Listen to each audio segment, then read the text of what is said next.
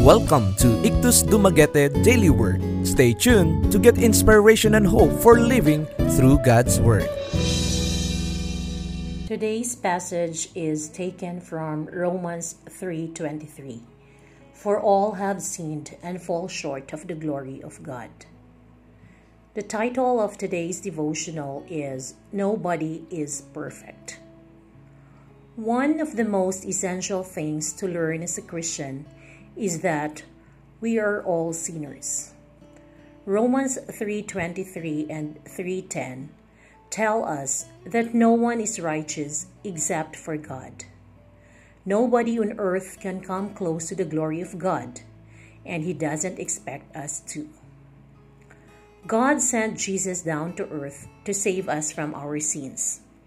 He recognizes the baser human instincts we all have to sin and has room in His heart to forgive. In today's verse, the fact of a universal experience is portrayed both positively and negatively. That all have sinned is a positive assertion, but falling short is negative. This verse is meant to show us that we all have human hearts in universal sinfulness and will never attain the glory of God. Instead of seeing this as a bad thing, we need to accept this as a truth and proof of God's almightiness.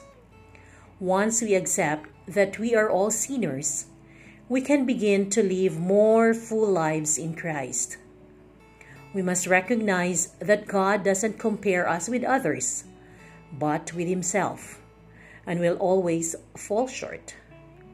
Comparing ourselves to others will only distract us from our true purpose and harden our hearts against our neighbors. If you have someone who often compares yourself to people you know, give yourself a much-needed break from scrutiny today. We are all sinners, without exception. The Lord expects us to make mistakes and repent for our sins.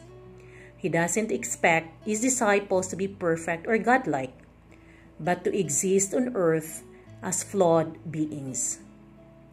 Go a little easier on yourself today.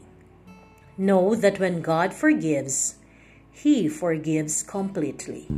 To know more, visit www.ictusdumaguete.org or Facebook page Ictus Dumaguete-IDNC.